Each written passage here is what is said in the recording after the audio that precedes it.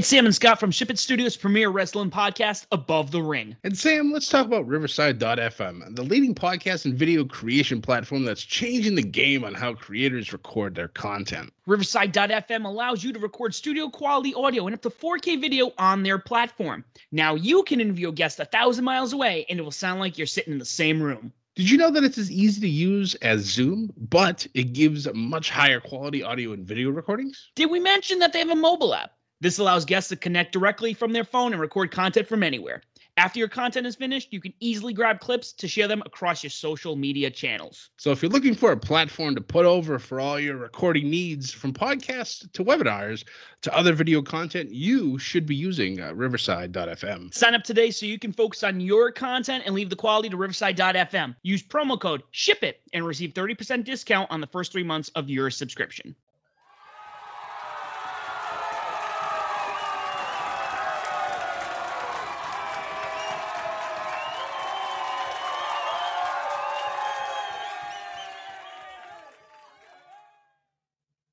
Welcome, everybody. It is time for your SmackDown study. This is your SmackDown study for October 29th, 2021. Hop, skip, and a jump away from November. Halloween this Sunday. It's a good time. Weather's getting cold at night. Days are still relatively warm, at least in the Northeast. And it's coming close to the best time of the year, at least for me anyways. Wintertime, lots of snow, lots of cold. The bugs are gone, and it's just a good time. You could always put on more layers. But let's talk this show tonight. This was a good episode. I was very sports entertained. But you know, not to say that there was some good wrestling on this show too. But the funny part was no Roman Reigns, no head of the table, no tribal chief, none of that. And the show kicked ass. Not gonna lie. I was really happy with it. So let's just start things off. We start off the show with our women's champion, Charlotte Flair, coming out and doing what Charlotte does best. Basically taking all of the credit for everything, because that's what Charlotte does. She states that all she wants to do is bring out the best in all of, the SmackDown women's roster. And of course, when you talk about the best, Sasha Banks, then herself, the boss, comes out and gets in Charlotte's face, basically claiming that she wants herself a title shot and she thinks that she deserves it. Well, normally I'd be tending to agree, because for those of you who've watched Charlotte and Sasha's previous feuds, they've been pretty good. So obviously we'll put ourselves into another one. Would not complain all that much. However, Charlotte claims that Sasha can wait. Charlotte wants to bring out, new talent that hasn't had a chance, and wants to make them shine. And boy, do we get one heck of a surprise. Shotzi Blackheart, or as she's going by now, just Shotzi, comes out with her tank, claims she wants herself a shot. So that's our opening contest for the night. They they claim it with the Championship Contenders match, which, as we all know, it's a terrible way to call a number one contenders-ish type match. If the challenger beats the champion, they are elevated to possibly having a title shot in the future, etc., etc., etc. I really don't know where that name came from, the whole championship contenders, but I don't know. Just stop it. But this match, it was good. Wasn't without its flaws, obviously. These things happen. It's a live television show, folks. This is what happens. Shotzi, she hung with the champ. There were a few points where I thought Shotzi might actually get the upset. Sasha out there as well during the whole match, just keeping an eye on things, cheering Shotzi on so that she can get one up on Charlotte. However, unfortunately, towards the end of this matchup, Sasha tried to get involved, at least verbally, with Charlotte during the match. Charlotte was able to get out of the way. Shotzi almost hit Sasha, but that distraction, unfortunately, was enough for Charlotte to get the upper hand and get the pin. So, a great showing by Shotzi. Shows that she could really hang, and they continue to do stuff like this. She's definitely going to be a top star on the blue brand. This is where things, though, get interesting. So the match ends. Obviously, Charlotte gets out of the ring. Sasha feels bad for what happened, so she gets in the ring to try to help Shotzi up. Well, Shotzi clearly frustrated by the match not going its way, and Sasha unfortunately getting involved. Shotzi then pushes Sasha down and then proceeds to absolutely beat the ever living snot out of her. Beats her on inside the ring, throws her outside of the ring, smashes her against her tank multiple times. And the crowd was in a bit of a state of shock. Now, when she came out, she got this huge pop, which is good news, especially for someone who really hasn't been on TV all that much lately. So the crowd's still over. This is good. And then she's literally beating up the biggest face on SmackDown, and the crowd doesn't really know what to do. They don't want to boo her, but yet at the same time, she's doing heelish things, so you're supposed to boo her. Me personally, I'm sitting here watching this, and I'm cackling, laughing my ass off. I'm like, this is fantastic. I said, this is what we needed. This puts Shotzi on the map when it comes to the women's division on SmackDown. No offense to her when she had her tag with Tegan Knox, they were great together, but Shotzi is a singles competitor, and now's her time to shine. So I see big things. Obviously, now we're gonna get Shotzi versus Sasha in a feud. Yes. Okay. Yes. This is gonna be great for both women. I don't care who wins or loses this feud. This is definitely going to elevate. I will definitely even with Sasha, this will elevate both of them. Because Shotzi is no slouch in the ring. But that's just the first 20 minutes of the show.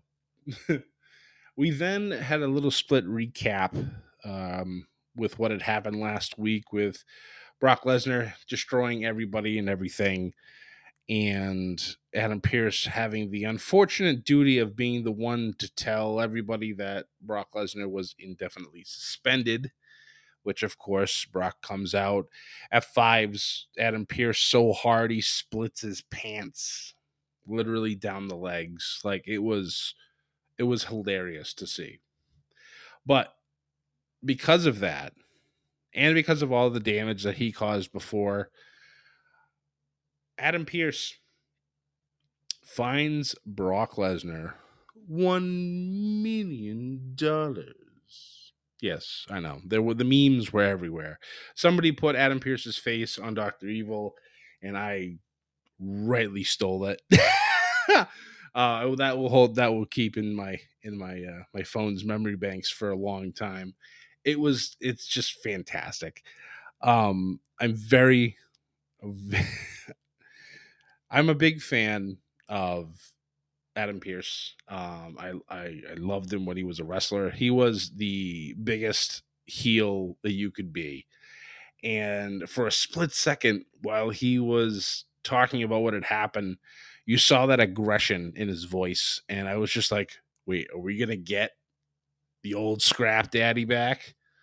But he quickly calmed himself down and went about being his WWE official, Adam Pierce. And, well, we'll see. I doubt he'll ever crack and go back to the way he was.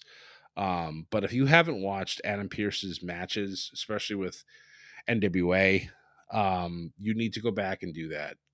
It'll be a treat for yourself to watch somebody be the biggest asshole that you could be in the ring. it's it's well worth the watch. After that, we had Drew McIntyre issuing another open challenge, and the person who answers it is Mustafa Ali.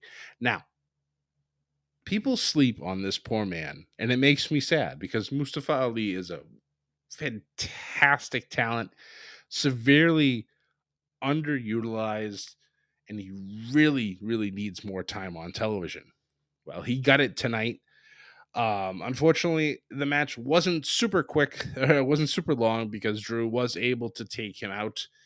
And then, unfortunately, they seem to have pulled the trigger on a new gimmick, possibly, or a new something from Mustafa talking about how people don't like him because of his name. And I'm like, oh no, they're doing that, aren't they?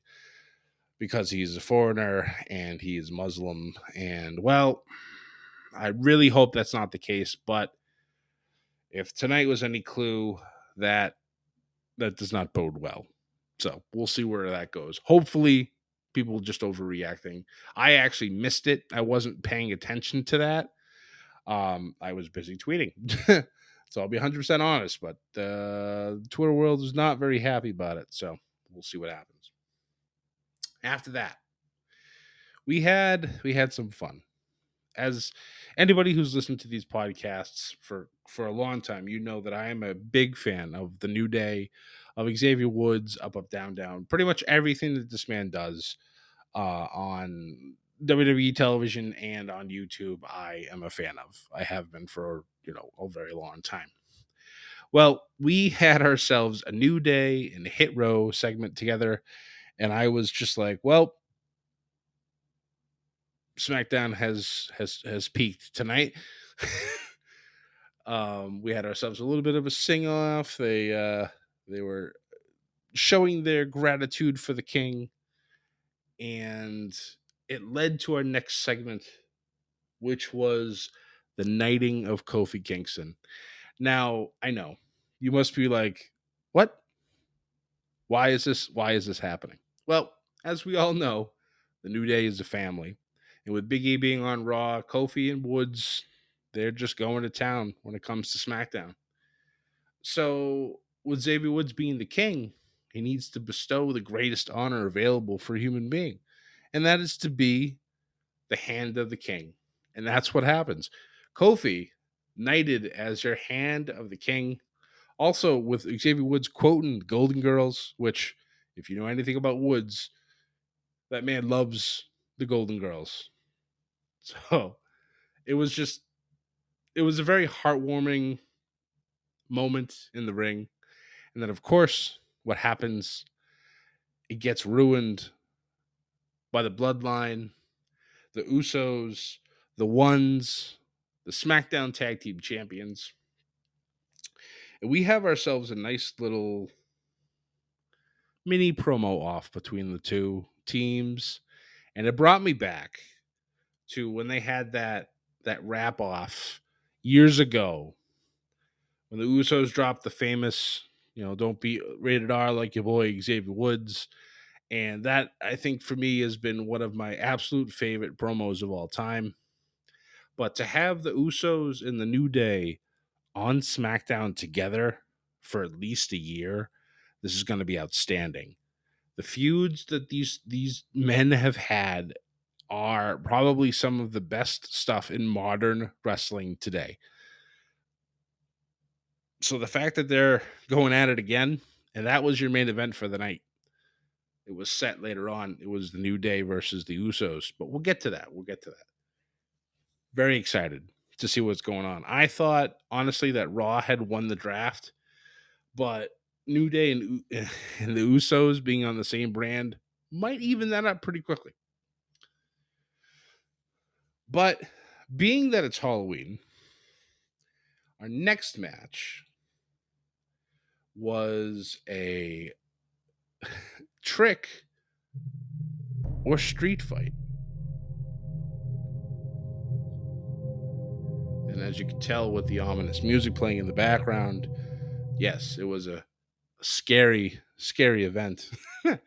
They have these things every single year, and this year was no different. You had, the candy corn kendo sticks. You have the bucket with, bobbing for apples. You had pumpkins everywhere, skeletons hanging up on the on the ring posts. It was a good time. But the fact that the match was the Intercontinental Champion Shinsuke Nakamura and Rick Boogs taking on the former king Baron Corbin and Madcap Moss. And I have to say, whenever there's a entrance with Shinsuke and Rick Boogs and Pat McAfee is there, because that man does commentary along with Michael Cole, it turns into a party. I feel I kind of part of me feels bad for Cole because McAfee just loses his absolute mind every single time that Shinsuke comes out with Boogs. And during this match, I think Pat McAfee lost his mind about 14 times, and I loved every second of it. It just, I don't know what it is, but Pat McAfee just adds that extra layer to SmackDown, and especially for commentary, and it just makes it so much more fantastic and fun to watch. The fact that he's so opinionated about everything, and I know that commentators are supposed to be kind of down the line, but Pat is just, he's over the top, and I love him for it. He definitely was a blessing when he was in NXT, when he had his one match with Adam Cole. That was just, I did not expect Pat McAfee to be that good in the ring. And I knew how good he was on the mic because he dropped promos. He has his own podcast that does fantastic as well. And it's just, he's a natural fit. He loves wrestling, and it's fantastic. I love him on there, and I honestly never want him to leave. But this match was very entertaining. It's goofy because it's the Halloween match of the night, and it's a street fight, and people getting hit with kendos and pumpkins being put on heads, and all the ridiculousness that you would assume to happen during this match happened. But the crazy thing is, at the end, these two, I'll call them ghouls because they were kind of dressed in horrific attire, attack Shinsuke and Boogs with kendo sticks, causing them to lose the match. And then once they take their masks off, it's Humberto Carrillo and Angel Garza who were drafted from Raw. So I don't know if they're helping Corbin and Madcap Moss, but it was definitely intriguing. They definitely put a stamp on, entering themselves into the show. So we'll kind of see where that goes from there. After that, we have the ongoing drama that is Sonya Deville and Naomi, where Naomi tonight was going to have herself a match with Shayna Baszler. But unfortunately, there didn't seem to be a ref for this match. And what happens? But Sonya Deville herself comes out, puts on the special guest ref outfit, and away we go. So clearly, we all know how this is going to end. Well, the match was going on. It's about 50-50. Naomi getting distracted by Sonya. She goes to jump off the top rope. Unfortunately, slips. Like I said, this is live television. These mistakes, they happen. There's no getting around it. It's going to happen. So she tries to recover. Gets an enziguri off on Shayna. Goes for a pin. And Sonya just kind of drops to her knees, but doesn't make the pinfall. Shayna then rolls Sonya over, and like this 3 count was so fast, I think it blurred the television. Not even gonna lie, it was ridiculously quick. Clearly, Sonya's got herself an issue. She has for a while with Naomi. I still don't understand why. I don't think any of us do. Eventually, they're gonna talk about it and they're gonna say it what it is. And it's gonna be good because I still want that match between Naomi and Sonya, a straight up one-on-one. I think it'd be really good. And I'm assuming Naomi's going to go over. So we'll see. After that, we had that main event that I talked about. The Usos taking on the New Day. And this match had about 15 to 20 minutes. Used up about 18 of them. It was great. Near falls, fantastic matchups, tag team moves galore. It was good stuff. Great wrestling, exactly what I expected from them. Best part about it, the New Day wins. They get the pin on the SmackDown Tag Team Champions.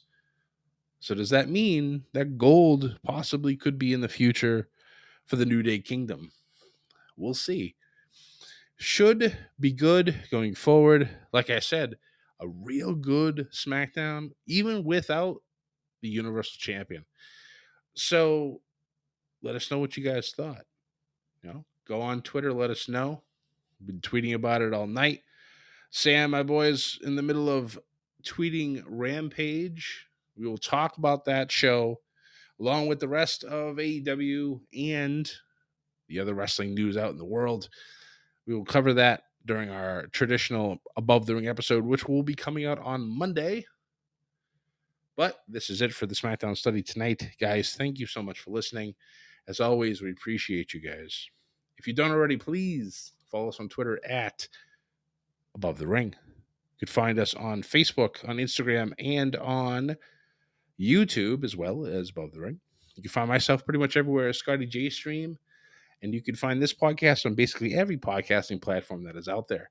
If we're not on one that you listen to, let us know. We'll add ourselves to it. That way you can do all your one-stop podcast shopping and add a little bedlam to your day from Above the Ring. Guys, once again, thank you so much for listening. We truly appreciate you. Hope you all have a wonderful weekend and have a safe and happy Halloween.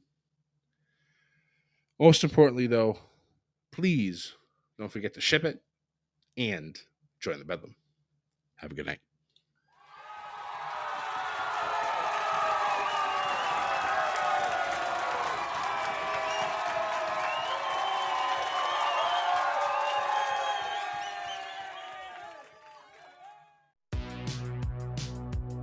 Welcome to the All 80s Movies Podcast. I'm Bill. And I'm Jason. And this is the podcast where we talk about the blockbusters, the flops, and everything in between from one of the freshest decades for movies, the 1980s. So whether you're a brain, a jock, a valley girl, or a Jedi, we've got some 80s classics for you. Do these movies stand the test of time? Are we discovering something new? Is there an 80s movie we're finally watching for the first time? Join us each week as we dive into the cinematic nostalgia that inspired and influenced a generation. From the hits to the cult classics, we'll discuss our earliest memories, favorite scenes, fun facts, and our not-so-favorite movie moments, too. It's the All 80s Movies Podcast, now available on all major streaming platforms. Please subscribe and happy listening.